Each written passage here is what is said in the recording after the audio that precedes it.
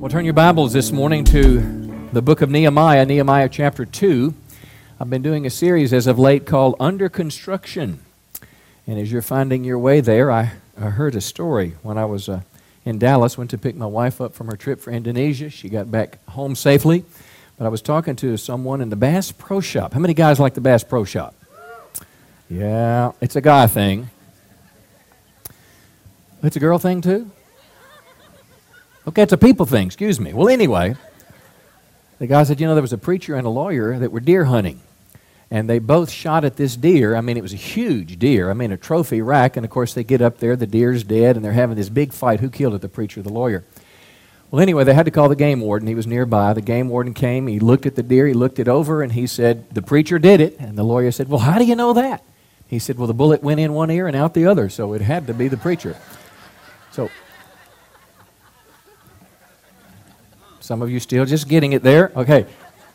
So hopefully, if you just put one finger in your ear this morning, hopefully, as we open the Bible, it'll get in there and stay in there. Praise the Lord. All right. Nehemiah chapter 2. Hey, I'm real excited about the fall. It is just, praise the Lord, the heat will break in just a few weeks. But you know what else? Spiritual things just begin to take off. Thank God for summers and fun, but your spiritual life can go to a whole new level. And one of the things I'm really excited about in the days ahead, we're really going to become more intense in terms of what we're doing in smaller groups of people. And what we do on Sunday morning is great. We're going to start a Saturday night service, September 18th at 6 o'clock. That's a great thing. But I'm telling you, there's a dynamic that happens when a handful of people get together. You share life together. You become friends. Somebody knows when you're struggling. Somebody can pray for you. You can ask questions, that whole dynamic. Well, guess what? To have groups like that, you've got to know how to lead them. And I'm so convinced that the value of small group relationships that I'm going to be teaching a class myself on Wednesday nights coming up starting September 15th. And if you're here and you'd like to learn how to lead people like that, how to develop a small group, be an assistant, do it one day, I want you to make a little note that September 15th, and we'll start right here on a Wednesday night.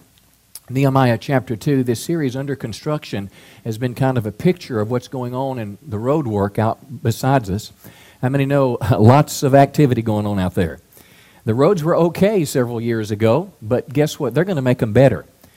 But construction sometimes has to, you've got roads going every which way. I don't always know where to turn on those roads. I say, honey, I guess is it. Here we go.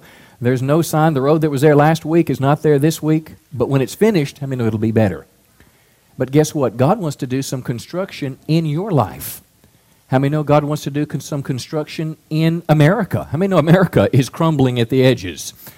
America needs to be rebuilt. Our church is under construction. So this kind of picture in the book of Nehemiah, it's a picture, it's a metaphor of rebuilding that God wants to do in our lives. And the book of Nehemiah is about this one guy. His name's Nehemiah, and he went back to the city of his birth. He was a slave. But the king actually let him go back, and he rebuilt walls around this great city. Walls that would protect them, walls that would define them. And I want you to see this building project is something that God is doing in us. Now, last week's message, we basically talked about this statement, that it's not enough just to believe the right thing. How many know you've got to act on what you believe? In other words, let's say you're having financial problems and you go to a class and they teach you how to make a budget. Well, how many know that class didn't solve your problems? You've got to go home and act on what you learn, make a budget, and then start living that way before you see yourself being able to get out of debt. So how many know believing alone is not enough? You've got to take some deliberate actions and steps. And of course, that's all on our website if you missed it. Nehemiah chapter 2, verse 10 or verse 3. I said to the king, why should my face be sad when the city, that's Jerusalem, the place of my father's graves, is in ruins? Its gates have been destroyed by fire. The king said to me, well, what are you asking for? What are you requesting? And I said to the king, send me back there, send me to Judah, that I may rebuild it. In verse 10, though, it's interesting. He has in his mind now, he's going to go back and do a good thing for God. He's going to do a work for God in this building. But verse 10, a guy named Sanballat and another guy named Tobiah, they heard it. Now notice what it said. It displeased them greatly that someone had come to seek the welfare of the people of Israel. Now I want you to think about the picture. Here's a guy trying to do something good for God's people, but not everybody is going to like it. you're going to have, and here's the word I'm going to look at this morning. The word is opposition. Can you say that with me? Opposition. Whenever you set out to do something good for God, in other words, a building project, a construction project, whether it's your family, your business, your nation, your church, you're going to have opposition when you're doing things for God. It's just the way the world works. It's like construction problems. Anyone ever done any plumbing at home?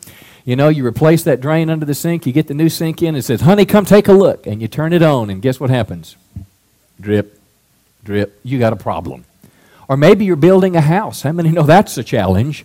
The workers don't show up on time. They order the wrong part, and you get ready to put it in. There's a deadline, and it's the wrong. How many know you have problems in construction? Well, listen, here's the deal in the Christian life. Anyone that wants to do anything significant for God, anyone that wants to live for God, you're going to face opposition.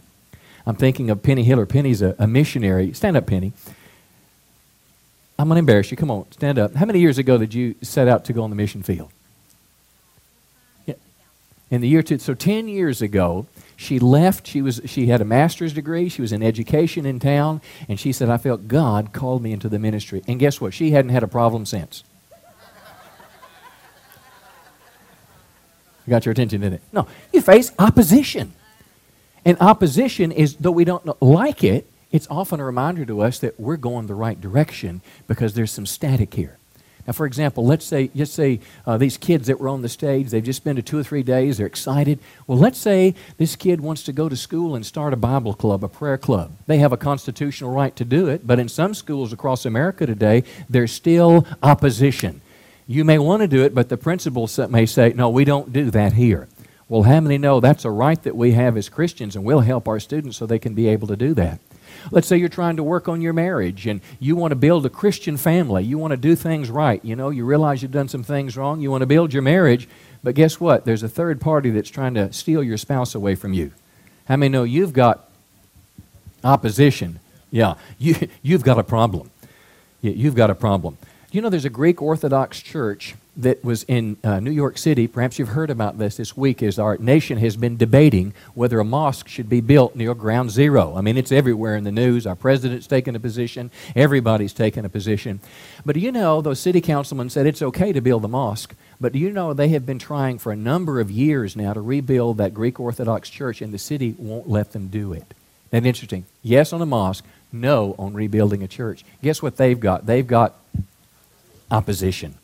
See, maybe you're a Christian businessman or businesswoman, and you really have dedicated your business for God. You want your business to be able to help missions work and help the poor and do great things. Well, guess what? You started out with a great intention, but there's lawsuits against you. The competition is somehow cheating. They're lying. They're not doing right. You've got employee problems. Guess what you've got? So the book of Nehemiah, what we're going to look at today is we're going to see how some people will stand against you when you're trying to do a work for God. And I think there may be a voice within my voice this morning helping you to maybe filter through some opposition in your life and how you need to respond to it. Because it's out there, praise the Lord, and we need to know what to do to get to the other side on it. So let's look at this morning as we talk about construction problems, and this will be part 1. We'll probably do this a couple weeks. Chapter 2, verse 19, let's just call it opposition, scene 1. Because there are about 5 or 6 different instances in this book. The book's about 12 chapters or so, but yet there's 6 different times where a guy named Sanballat, Tobiah, and another one named Geshem are going to stand and they're going to try to stop the work. And each of their strategies is a little bit different. How many know it starts out with words and it escalates where they're trying to kill them? I mean, it's a pretty serious thing that's going on in this book, but these people are doing a work for God and a journey for God, and they're not going to let anything stop them. So look at verse 19. When Sanballat the Horonite and Tobiah the Ammonite, and these are their tribal identities, is an Ammonite, and Geshem the Arab heard of it, they jeered at us and despised us. We're going to talk about that. And they said, what is this thing you're doing? Are you rebelling against the king? Now let's pause right there and see this first type of opposition. First of all, these guys, Sanballat, was like the governor. All 3 of these men were in political places of power. Sanballat was the political official of the region of Samaria. He was like a governor. Tobiah was a representative of the Persian king. The Persian Empire was the ruling dominant force in the world at that time, and he was an ambassador or an emissary from the king. And lastly, this man named Geshem was an Arab ruler. He was of the region of Kedar. So you've got these three political people, and here all Nehemiah is trying to do is establish the kingdom of God. He's trying to live God's way. He's trying to do what's right. He's trying to help the people of God, and all of a sudden, he's got plenty of opposition. Well, let me tell you this. I know this from experience, and I know it biblically, that anyone committed to advance the kingdom of God, anyone that wants to do right in God's sight will face, guess what? Yeah, you can just count on it. Jesus said, in this world, you'll have tribulation, hardship, but you be of good cheer. I've overcome the world. Paul said in 1 Thessalonians 2:2, Paul the apostle, talking about the city of Philippi. Now, you would think if you were going to a region and extend the hands of God, that you were going to go and bring the message of life and truth that could get people to heaven, you would think everybody would say, bring it on, right? Not so. He said, we've previously suffered and been insulted, but with the help of our God, we dared to tell you His gospel in spite of, say it again, strong opposition. And everywhere Paul went, he faced this. He'd face it from religious people, and sometimes he would face it from heathen, pagan people. But they all were wanting to stop him for a variety of reasons. Now, certainly you understand, and I'm not going to spend much time here, but there is a force behind the force of opposition. How many know that? The Bible says our struggle in Ephesians 6 is not against flesh and blood. In other words, when you are living the Christian life, doing the work of God, people are not your problem. It says our struggle is not against these people, flesh and blood, but against powers, principalities, spiritual wickedness in high places, which means there's a demonic strategy. I mean, for example, let's say in some parts of our culture today, if you wear a pro-life shirt to school, in some school districts, they will either make you take it off and turn it inside out or send you home. It's like the free speech rights of children are suppressed in some school districts across America. They're having to get attorneys for their religious freedoms. Come on. Because our world is standing against it, trying to stop what we're doing on this journey for God. And there's a spiritual force that's behind it. We don't have to get spooky or weird, because what we're dealing with, though, is we're dealing with the people, but there's a pressure behind those folks. Now, this strategy of opposition, let's kind of go back to verse 19 and let's talk about it and see what they did. Now, you see the word where it says they jeered at us and they despised us. That means they mocked them, they ridiculed them, they made fun of them, they laughed at them. In other words, they were these basically powerless people and didn't have a lot of resource or money, and they're basically ridiculing them and said, listen, who are you to be able to do anything? You're not educated, you don't have money, you're old, you're this, you're that, and they're kind of picking on them. And you know, sometimes all it takes to stop us is for somebody just to laugh at us. You heard me talk to those kids about praying in school over their meal. Let me challenge you to do the same thing. You don't have to raise your hand, but do you pray over your meal in public? Now listen, you do it not as a religious duty. You thank God, which is a dutiful thing. You bow your head to honor God. But guess what else you do when you're doing that? You become a light and a witness. Well, I can tell you in school when that's happening, three things will occur, three responses. Most kids in the room will just stare and do nothing. Some kids will come up later and say, hey, I'm a Christian too. And another group of people will laugh at them. You show up in the locker room at a football game and you have a Jesus t-shirt on, somebody will laugh at you. See? And the way that you know whether you're going to be, what you're going to do with this opposition, the next day, are you going to wear another Jesus shirt or are you going to wear just a white t-shirt? See, that same pressure of laughter, because nobody likes to be made fun of, right? I mean, let's get real this morning. Nobody likes to be made fun of, to be picked on. But listen, if you're going to be a Christian, you got to get in the battle. Not everybody will like you. And that doesn't mean you don't like them back. You love them back. But you can't let words stop you. Now, verse 19, it gets a little worse. Now you're going to find in the next 2 months, you're going to dread turning the television on because we're going to be inundated with TV ads. And these TV ads are going to depict the opposition as the devil himself. I mean, it's like they're running against the Antichrist. Because what they're going to do is this next thing. Look at verse 19 again. After they laughed at him and mocked them, they said, what are you doing? Are you rebelling against the king? Now, think about this. What they're doing in this particular case is they're questioning their motives and making a false accusation. Questioning their motives and basically lying about them. Now, here's what will happen to you from people that oppose you. They'll ask you why you're doing that. And they'll try to suggest to you that it's for less than the right reason. They'll make fun of you. They'll lie about you. They'll tell lies about you. See, because they're questioning what's going on in your heart. Now, this idea of rebelling against the king, how many know that's a pretty serious threat? Because in their day, listen, the king was a sole monarch. You didn't have rights as we do today. If you rebelled against the king, you would be beheaded. And the king himself wouldn't do it. The local governor would have the right to do that. He'd cut your head off or he'd imprison you. So this was a real serious threat. You know, every year in election season, I get a letter from a man named Barry Lynn. He represents a group called Americans United for the Separation of Church and State.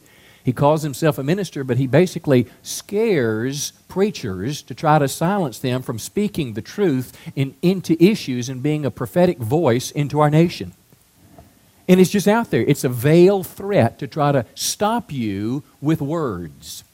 Now, I want to tell you, they're all out there, whether it comes from a friend, a government agency, an attorney, however they may come in our world today, a gang member, but opposition will try to be there to silence your voice, to lie about you, and that's what these political ads will do. They'll take something, usually out of context, and paint a picture of the candidate that oftentimes is not true to smear them, and that's the perspective. I hope you're wise enough to know that you look at a person's record to see how they voted. That's a good place to say amen. Look at a record to see how they voted, not just listen to what the television ad says. I'm insulted by some of the ads, if I can digress just a moment, because this person who voted one way tries to present themselves another way on the television and in the mail-outs that come in your mailbox, so you'll think they believe like you do when they vote just the opposite. We'll talk more about that later. This is not the first time this happened in the Bible. You know, David's brother did the same thing to him. Now, David, what was the defining moment in David's life when he did what? When he slew Goliath. So here you've got this kid. He shows up. He doesn't really know what's going on, but Goliath is there intimidating the people. In 1 Samuel 17:28, David's oldest brother, Eliab, and can I tell you this? Sometimes the people closest to you will try to stop you. Sometimes those that are closest to you will oppose you. His brother Eliab talked with the soldiers. He was angry with David. So he said, David, why did you come here? See, here the question again, questioning motives. Who's taking care of those few sheep of yours in the desert? And now he's demeaning him. He's mocking him. He's lying about him. I know how proud and wicked you are at heart. You came down here just to stop the battle. If David had been intimidated by his brother's words, what did he have said? Oh, I'm going to go tell Daddy. But he didn't. He said, man, I can say whatever I want to say. And he talked to somebody, and before you know it, he's out there. Goliath's coming at him, and he picks up a rock, and he does like that and goes bang-o, and before you know it, this little teenager's on the way to be the king. And he became the greatest king in Israel's history. But words could have stopped him. And I'm going to suggest to you, oftentimes it doesn't take a lawsuit to shut you down. It's just the words of the right person that can get at you. And it's a tactic of opposition. Now look at verse 20 of that same chapter in Nehemiah 2. This is how Nehemiah responded when they made fun of him and they accused him and they lied about him. He said, verse 20, I replied to them, the God of heaven will make us prosper. We, his servants, will arise and build. In other words, faith rose up in his heart. And this is what has to define you and I, is faith and not fear. It's like the first thing out of his mouth was not to try to work a compromise, explain, or defend himself. The first thing he did was make a declaration that I'm on God's side doing the work of God and God is with me. Now that's a powerful thing. I will suggest to you that every great person in the Bible had this mark about their life. They were a great person of faith. They believed God in spite of what was going on. For example, Moses was one such person. Hebrews 11:27 says it was by faith that Moses left Egypt, not fearing the king's anger. Now listen, he kept right on going because he kept his eyes on the one who is invisible. Think about that. How do you keep your eyes on the one who's invisible? Doesn't make sense. But somehow faith sees what these eyes don't see. Faith sees what this mind cannot reason. See, faith believes that in spite of what we may see with our eyes, no matter how big Goliath is or how strong Sanballats, Tobiahs, and Geshems are, listen, my faith tells me that God is bigger than my problem. You keep your eyes on the invisible God. And the best way I know to do that is spend some time with Him every day. Listen, before you got here this morning, I got here before anybody else. I found a quiet spot, turned the light on, opened my Bible, and began to read from the Bible reading guide, from Chronicles, and then I read from Corinthians, and I was connecting to the invisible God. And I walked around the sanctuary, and guess what? God becomes more real to you when you spend time in His presence and time in His Word. But faith is the first thing that He expressed. And notice the second thing He said. He said these guys, in verse 20 again, you've got no portion or right or no claim to us in Jerusalem. In other words, he stood up to his intimidators. He did not cave in when he was afraid. Listen now, he didn't let fear stop him. Now, how many have ever been intimidated in life? Come on, where somebody just kind of stared you down or shouted you down or cussed you down, come on, or sued you down or threatened you down in some way. It comes to all of us. And particularly if you're a little more tender-hearted and sensitive, it's a little more difficult to deal with that, isn't it? How many people in here want everybody to like you? Let me see your hand. Okay. How many liars in the room? Let me see your hand. See, everybody wants to be liked. Now, there's a few of us that just really don't care about anything, and we have a deliverance ministry for you. But most people want people to like you. But then you get somebody in your face, like this Sanballat, let them talk you down. You've got to stand against it. That's just the way it is. If they're mistreating your kid in school, guess what you're going to do? Come on, Mama Bear. You're going to go and give them some what for? If they're being unfair, and why do you do that? Because you're standing against opposition. See, and that's what you have to do sometimes, whether it's against your family. Listen, if somebody's going to be after my spouse, no, I'm going to be talking to them not only on the phone and email and text message, but in their face saying, you better get away. You got to stand against the opposition that's trying to undermine your life. Now, in today's world, you have to be very cautious because some of you in a work environment, if you dared say something about the sanctity of marriage, you could lose your job. We live in a different world today. There's kids across America can't wear pro-life shirts to school, teachers that can't carry Bibles in their classrooms, simply on their desk to be used during break. We live in a world where we have to be wise as a serpent, but gentle as a dove, but nonetheless, we have to know where we stand against opposition. Remember the old Rocky movie years ago? How many like the old Rocky movie here? Let me see your hand. Yeah, Rocky was the man years ago. Remember when he fought Mr. T?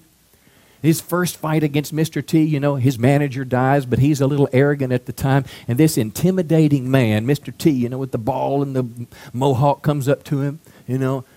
What did he say to him? I pity the fool. But what did he say in the ring the first time? Dead meat. And Rocky just kind of dropped his head, you know, and he just beat him to a pulp in the first round. But he didn't let the opposition keep him down. Come on. Now, it was a movie, but it's kind of the way life works. It took him a while to get back up. But finally, he got back up and he got in the ring. Come on. This time, he was a left-hander, I think, and he was littler. And Mr. T's trying to do the same thing. I'm going to bust you up, boy. Rocky looked at him without a flinch. Go for it. You know how it goes. Well, what do you do when Mr. T comes against you? Come on. He may knock you down, but listen, I'm not talking about street fighting or fighting for your bass fishing spot. I'm talking about the kingdom of God, righteousness. I'm talking about doing those things that please God. I'm talking about building the kingdom of God, rebuilding the walls around Jerusalem, helping the poor. I'm talking about things that you're trying to do that are good and right for the kingdom of God, and you face opposition. Come on, don't let it stop you. Let's look further this morning. Let's go to scene 2. Go to Nehemiah chapter 4. Nehemiah chapter 4. Now, there's probably about 6 different interchanges, and hopefully we'll pick this up again in the coming weeks. But Nehemiah chapter 4, look at verse 1. You will see as we look in this passage, every time it escalates. What starts with words making fun of them will end up with a death threat. I mean, it escalates because people of this world are motivated often by power. They're motivated by gain. They're motivated by things that we're not in pursuit of but are very important to them. When Sanballat, verse 1, heard that we were building the wall, he was angry and greatly enraged. Can you say greatly enraged? Now, when you get a man that has virtually absolute power and he has military might, come on, and he's got hitmen and everything else, and he gets greatly enraged at you, how many know you have a potential problem? In verse 2, he begins this whole speaking thing again in the presence of his brothers and the army of Samaria. What are these feeble Jews doing? Will they restore it for themselves? Will they sacrifice? Will they finish in a day? Now, somehow, this gets back to Nehemiah. Will they revive the stones of the heaps of rubbish? In verse 3, now his buddy Tobiah speaks up. And Tobiah says, yeah, what they're building, if a fox goes on it, he'll break down their stone wall. Here's what I know about this. There's an escalation of the emotional intensity. And this is where you cannot back down. This is when they shout, they'll shout louder. When they push, they'll push harder. It's like it intensifies around you. Are you with me today? But it's particularly the words that intensify and the threats that they make. Now, this is big because it's one thing for somebody to tell you to stop. It's another thing they tell you to stop or they're going to whip your you-know-what. It's another thing if they pull out a gun. I mean, it escalates as we go in life. But I want you to focus in particular on the escalation of words and what they did. Because words have potential power to stop you. You don't believe that. You remember the story in 1 Kings 19 about Elijah the prophet? One of the greatest miracle stories in the entire Bible. Here this one man stands up there, 900 pagan prophets of two false gods. They meet on a mountain, and basically Elijah says, the God who answers by fire and consumes this sacrifice or burnt offering will recognize him as the true God and will follow him. So all the pagan prophets, nothing happens. I mean, nothing. Elijah simply says, God, show out. Show yourself that you're the one true God. Fire comes down from heaven. And it's just an incredible story. But do you know, if you kept reading that story, the very next chapter, in just the first few verses, there's the words of a woman that made him run away. Think about it. This guy that had seen fire come down from heaven, and Jezebel heard about it, and here's what she said, I'm going to kill him.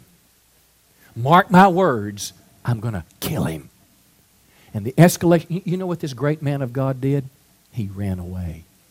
Now don't judge him too harshly, because everyone in this room has someone that knows how to push your button and fear get in your life. It could be a letter from an attorney's office. It could be a letter from the governing agency that oversees your business. Come on. It could be the school principal. It could be a coach. It could be your father-in-law. Come on. It's somebody that knows how to push a button, and all of a sudden all your faith falls to the ground. And that is what the enemy will try to do, is find that one person to come against you and try to stop you. Now notice how he prayed this time, or notice how he responded this time. Oh, here's another thought. In verse 3, when Tobiah chimed in, remember he's the second one, Sanballat, Tobiah, and Geshem. When he began to say the same thing, here's something I want you to learn from that. Just because a lot of people are against you doesn't mean they're right. Just because the number of people increase that say what you're doing is wrong doesn't necessarily make it so. There was a lot of people in Noah's day when Noah was building an ark, and they were laughing at him day after day. It took him about 100 years to build that ark. The Bible says they were laughing at him, they were mocking at him, But how many know one day Noah had the last laugh?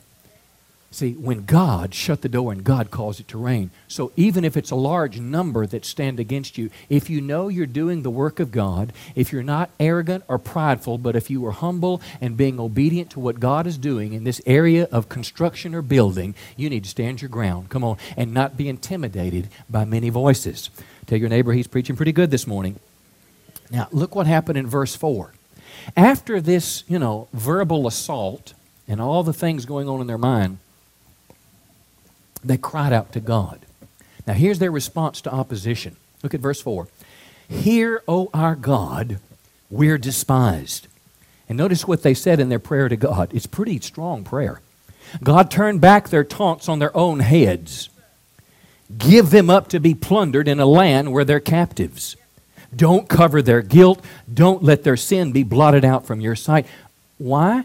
Because I don't like them? No, because they have provoked you to anger in the presence of the builders.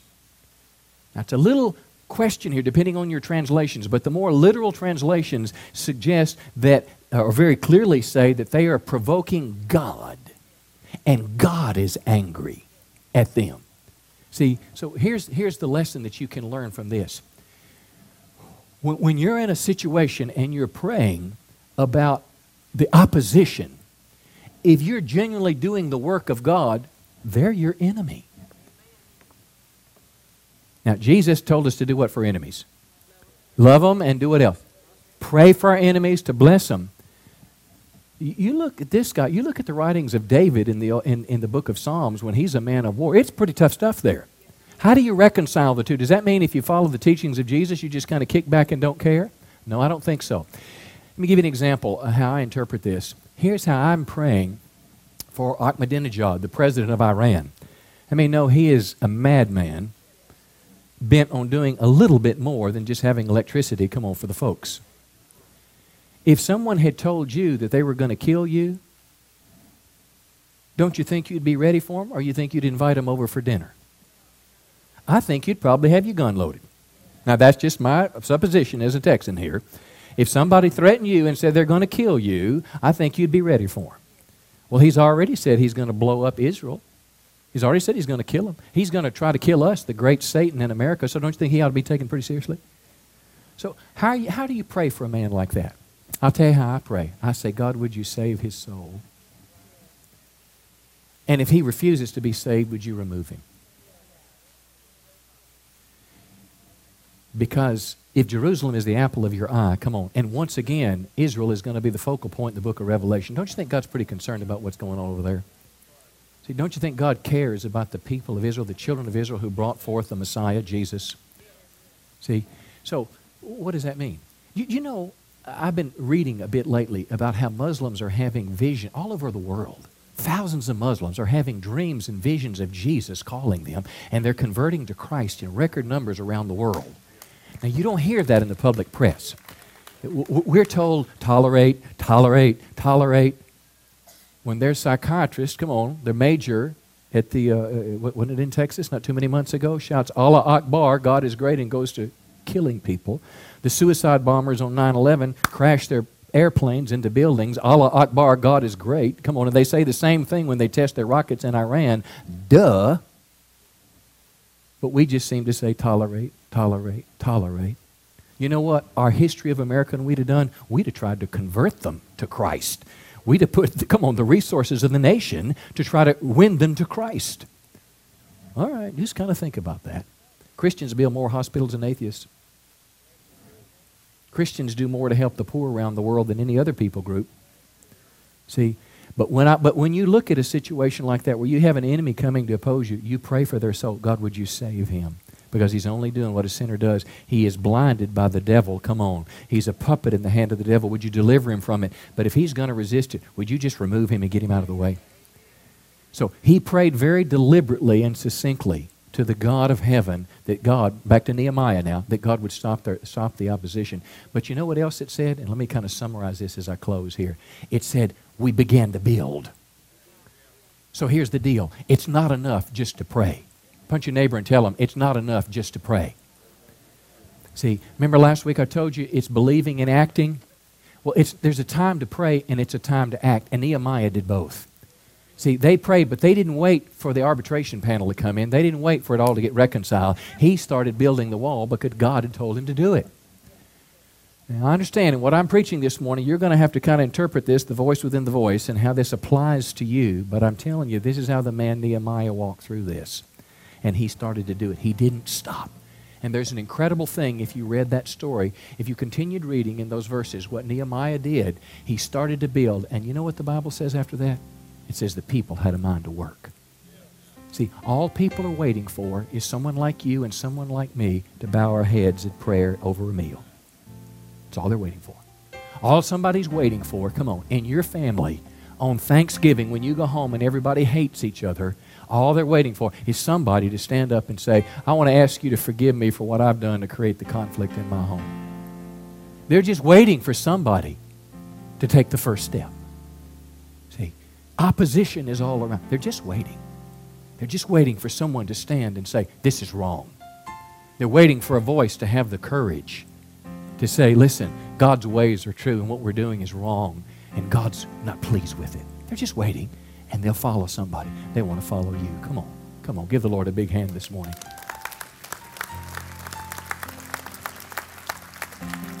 Let's look at what we learned this morning, and then we're going to close in prayer today. Lord willing, we'll come back to this and visit this again. First thing we saw Nehemiah did when he began to face the opposition, he started in a place of faith. And that's big. Nehemiah had faith. He believed God, and he said what he believed. So your faith is the starting place when you face something. What I do when I face opposition, I go to the place of prayer and say, now, Lord, what am I supposed to do now? Because, listen, as Christians, we're not going out looking for a fight. You may used to do that when you were the man a long time ago, but listen, you're not the man anymore, okay? You're a Christian. You're not just going out looking to beat somebody up. Come on, we don't do that. But if you get in an opposition, you need to pray and ask God, say, God, what am I supposed to do here? Come on, is this the world? Is this the devil? Is this you trying to redirect me? But Lord, if I'm on a mission from you and I know it's a spiritual opposition, the first thing I need is faith to believe God. See that God is bigger. I'm just a willing vessel. He stood up to the opposition.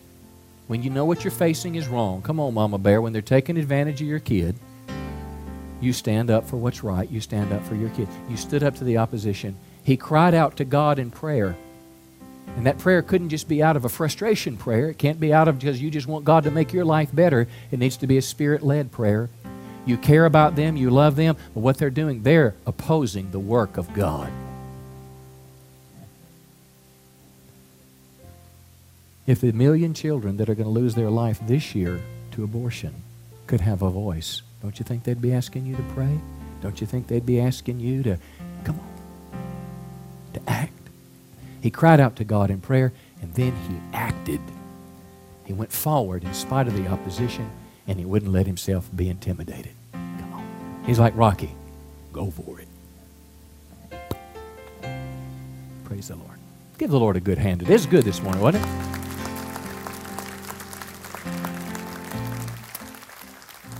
I want to pray for you this morning. I wonder this morning how many of you, as I've been talking about opposition this morning, and I've been talking about things in life, whether it's your personal world, your business, our nation, our country, but you're in the middle of something and you feel some real opposition, and you really need God to give you some fresh faith. You really need God to help you. You need God to push you to the other side. You need God to give you some courage to not be intimidated. You need maybe God to help give you some discernment to know what to do. But there's some opposition in your path of the spiritual life you're living, and you need God to help you. Would you just lift your hand? Let me see your hand. You need prayer. Come on, don't be shy. We're going to pray for you today. We're going to help you. We're going to help you today. I'm going to have somebody lay hands on you in just a minute. And what that means, the Bible talks about the laying on of hands in prayer. It's simply a way where one person takes another person's hand, or they just lightly touch their head to believe as a point of contact that God, come on, not my words, not my touch, but God will come and help them. When we close our service, Pastor Michael invites you to come and we'll pray for you. Our prayer team will be here. Matter of fact, if you've got any needs, if you've got any struggles in your life, if you've got anything, if you're sick and you want to be prayed for, if there's a problem, a need you have, and you want someone to pray for you, we'll do that at the end of the service so you can have all the time you need so we don't have to rush it. But before we have that prayer, I want to ask you this question today. Well, first of all, let me make a statement, then I'll ask the question. We've talked all morning about opposition and things standing in your way. But do you know the greatest battle every one of us in this room faces? Every one of us. From the kids that were on the stage to the oldest person here to the strongest to the weakest. We all face the battle against sin. And I don't mean just sin that tries to make us do bad. I mean the battle against sin that carries a judgment with it. So one day we'll have to stand before God and give an account for our life. Because do you know what? That's what the Bible teaches. The Bible calls it Judgment Day, when every person that's ever been born on the planet will stand before God and give an account for their life. See, the Bible teaches us what we all know is all of us have sinned and fallen short of the glory of God. How many would say, I agree with that? Yeah. How many sins does it take to make a sinner? Yeah. How many lies does it take to make a liar? Yeah. We've all sinned. We know it. Now, our world today says it doesn't matter. There's no such thing as sin. You've got the right to do whatever you want to. Well, okay, for their sake, I hope they're right. But if they're wrong, they're going to stand before God one day and give an account for that sin. See, the Bible says the wages or the outcome of sin is, Now, it's physical death, and when you look in the mirror, you know you're getting older. You that have got past the young curve, if you're on the young curve up to your 20-ish, you don't realize it. But at some point, it starts to level out a little bit. And then at some point, it starts doing a nosedive. But there's a death worse than physical death. Death, in its most basic definition, means a separation. See, and then there's an eternal death where you'll be separated from God for all eternity. But I've got some wonderful news today. Jesus Christ has already fought a battle that you don't have to fight. When you look at that cross, I want you to think about the fact that Jesus Christ died on that cross to be a substitute for your sins. It simply means He died there to take your place. He died because you couldn't be good enough to get to heaven, and your sin would keep you out. And if you would simply turn to follow Him, if you would believe in Him, if you would receive Him as your Lord and Savior, if you'd ask Christ to forgive, only Christ can forgive your sins. See, that's what His death on the cross is all about. But guess what you've got to do? You've got to take a step to get on His side. It's like going to battle. It's like going out to fight. You've got to make the step. Say, Lord, I want you to fight for me. So I wonder if you're here today and say, Pastor, you're talking right to me now. Sin is the biggest battle of my life, and I want to pray that God would forgive my sins. I want to get on God's side right now. I want to ask the Lord to forgive me, wash my sins away, and give me a brand new start in life. For some, this may be the first time you've ever done it. But for others that are here today, maybe you made this step to Christ before and you just kind of got, it just happens. You got off base, but today you want to make a step back to Christ. You want to make sure that your sins are forgiven and you receive God's gift of eternal life. If that's you, we'd be honored to pray for you. If you're here this morning and say, Pastor, I want you to pray for me. I want to get right with God. Would you just lift your hand real quickly? Do it now. You're here today. I want to get right with God. God bless you. Give Him a hand. God bless you too, dear. Somebody else. I want to get right with God. God bless you too, dear. Others that are here today, I want to get right with God today. Come on, first time or minute. God bless you in the back. Give Him a big hand. Somebody else today. I want to get right with God today. I want to get right with God today. All right, praise. You that lifted your hands, I want you to come. We want to pray for you right now. Our prayer team's going to come. If you wanted prayer about the opposition thing, you come. Come on, let us pray for you. You lifted your hand. We're not going to hurt you. We're going to give you something. We're going to pray for you. We're going to talk to you. It takes guts to make a stand to the Lord. Come on, give Him a big hand. Our prayer team is coming. Listen, if you raised your hand about the opposition and you want prayer that God would help you, I want you to come too. Come on, we're going to close with a prayer time today. You lifted your hand a minute ago that you wanted prayer when there's spiritual opposition in your life. Pastor Mike's going to ask you to come again. You just come. Somebody will pray for you. Amen. Our prayer team's going to be up here. If you raised your hand to ask Christ into your life, I want our altar workers just to ask Him. Pastor Joe there, if you'll just wave, he's going to give you some information. So if you came up to get your life right with God, make sure you go over by the cross in just a moment, and you'll be able to get some information. But let's all stand. Pastor Nick's going to sing. But I want you not to leave here if you have a need.